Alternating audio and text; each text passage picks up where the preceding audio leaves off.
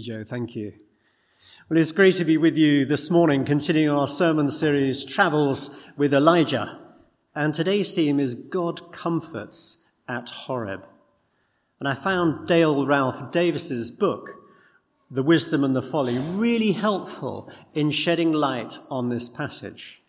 And it opened my eyes when he said that in his view, 1 Kings 19 was one of the most important chapters in the whole of the Old Testament, and one that is most consistently misinterpreted. So let me try and shed some light on this and do this chapter justice.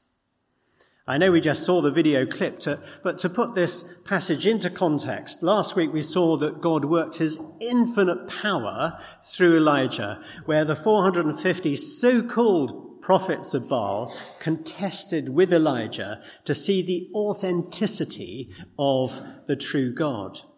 Elijah put them to the test to see if Baal could incinerate the sacrifice bull. They prayed their dance. Remember, they shouted and even slashed themselves with swords and spears, and nothing happened. Then Elijah poured water over the wood, a lot of water, and he prayed. And then fire fell down from the Lord. He burnt up the sacrifice, the wood, the stones, and the soil. And when the people saw this, they cried out, "The Lord, he is God!" And then Elijah commanded the prophets to slaughter, the people to slaughter the 450 prophets of Baal. And after this happened, Elijah told King Ahab that rain would be returning after such a long drought. I think these two events, they highlighted the sovereignty of God acting through his prophet Elijah in such a powerfully demonstrative way. And Elijah truly felt that power through him.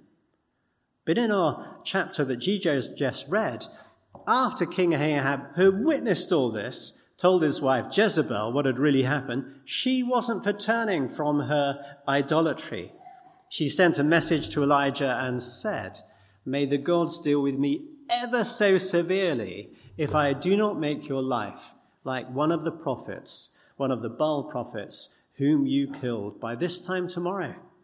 So Elijah, he went from hero to zero and did a runner to Beersheba in southern Judah, and then went on a day's journey into the desert. He sat down under a broom tree and prayed to God, "I've had enough, Lord. Take my life. I know better than my ancestors." So how should we interpret this?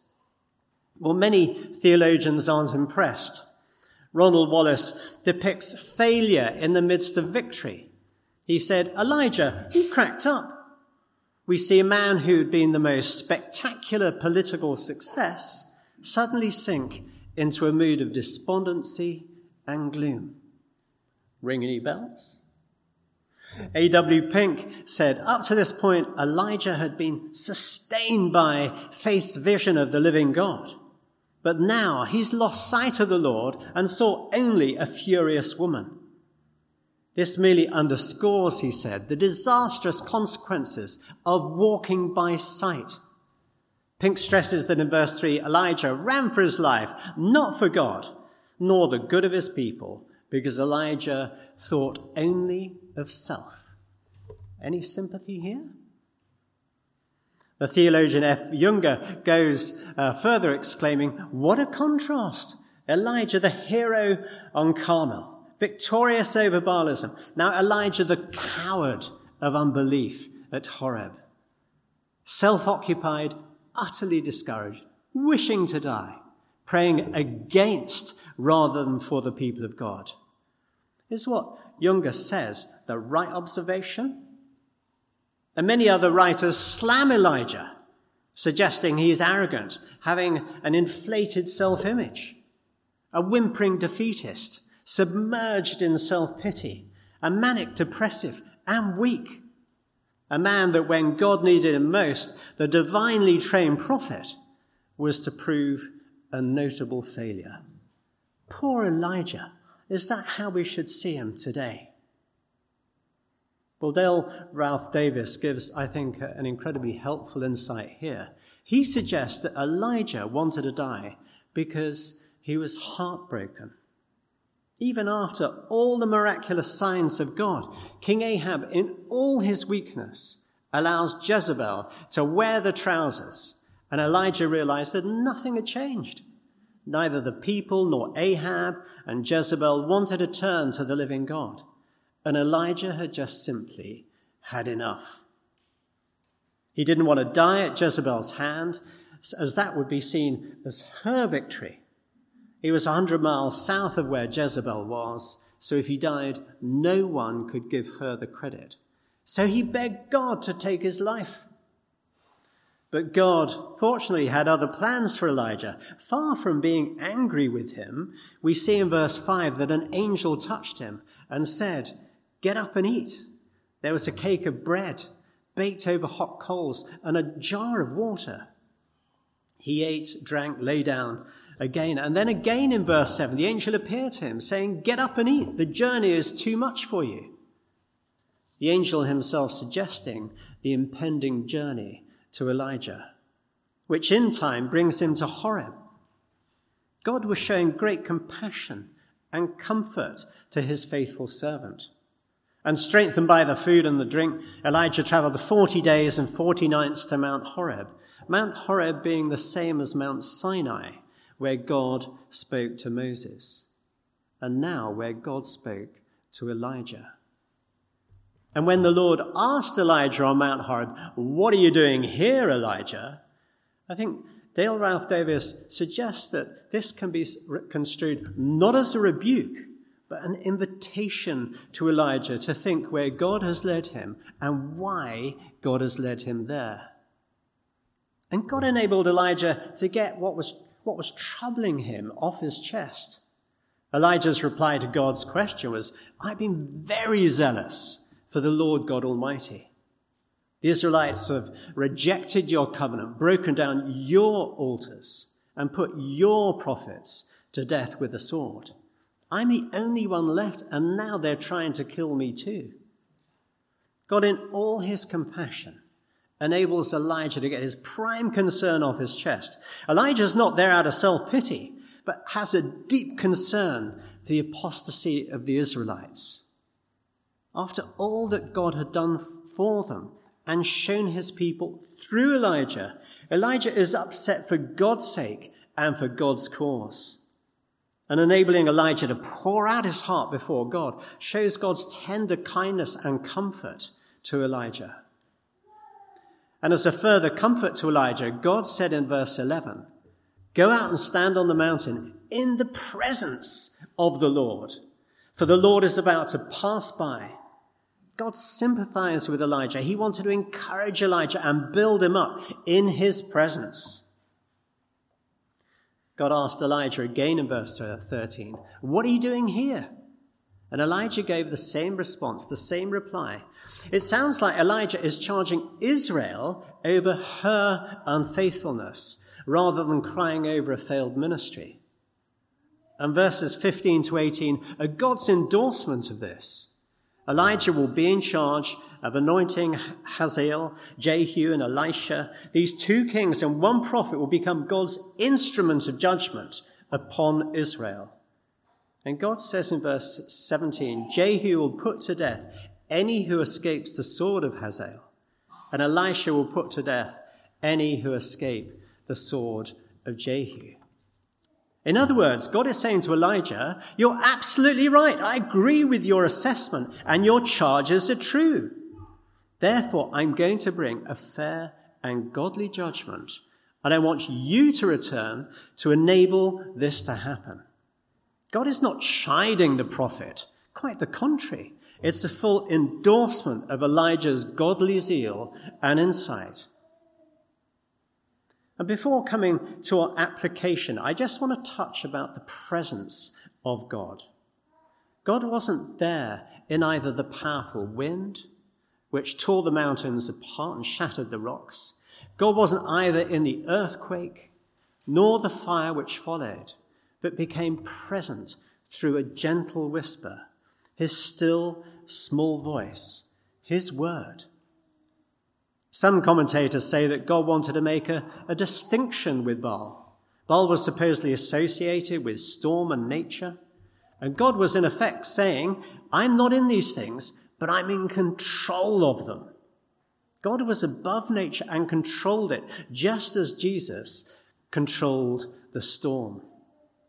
And I think it's fair to say that there's a revelatory view of God here. The text is teaching that God is present through his word. And this revelation no doubt comforts Elijah too. In his moment of trial and resignation, God's presence is revealed through his word, his gentle whisper. So let me try and apply these to our lives today.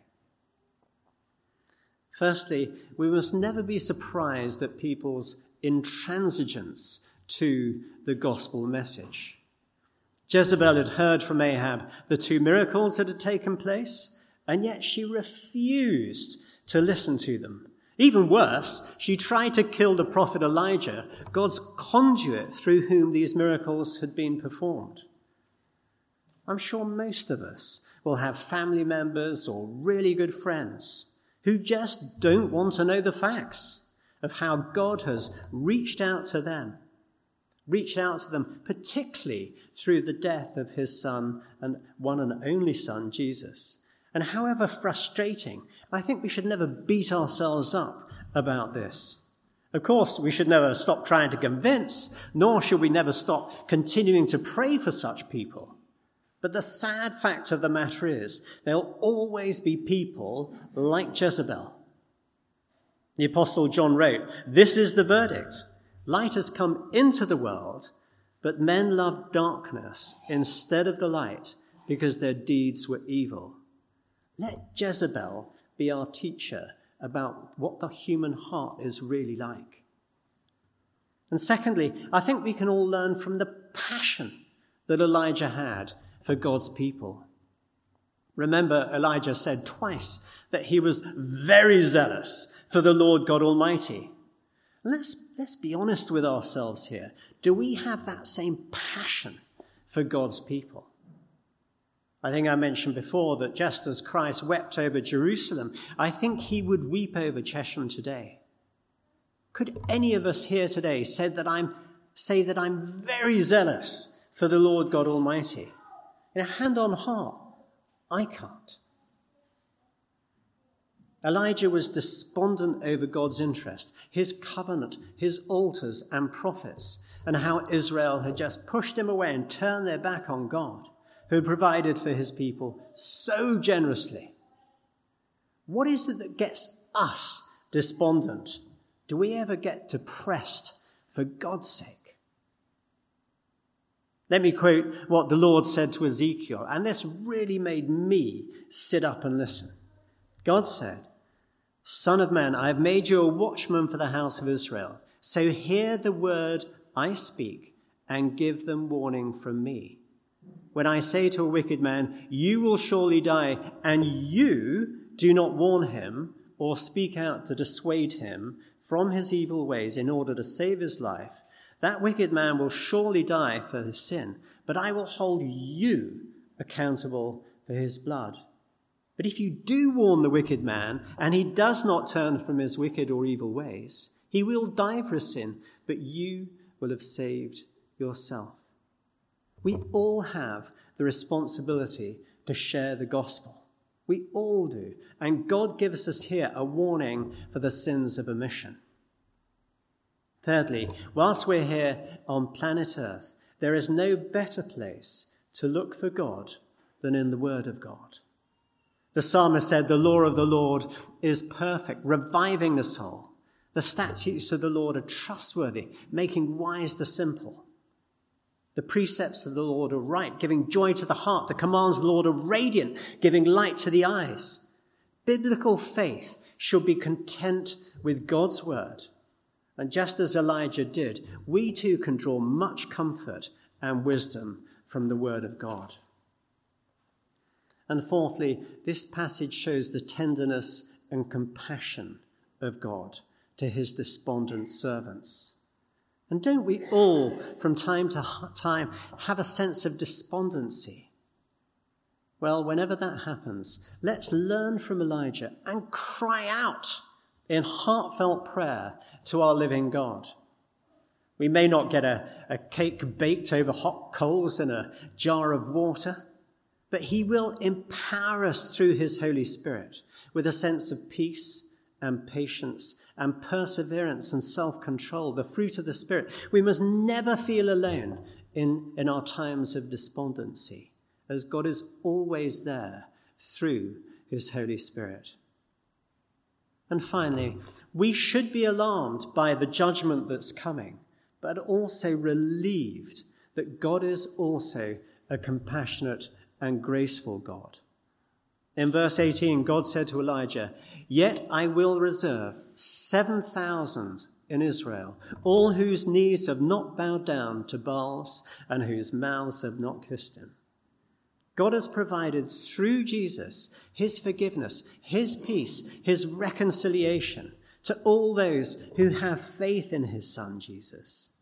And sisters and brothers, this provides us today with great comfort and encouragement because we are his remnant. We are his people. We are the sheep of his pasture. And in our uncertain and fragile world in which we live today, we have God's promise of something so much better. So whatever the Jezebels of this world throw at us, let's always remain faithful to our living God and have our eyes fixed on this glorious future that God promises to us today. Amen.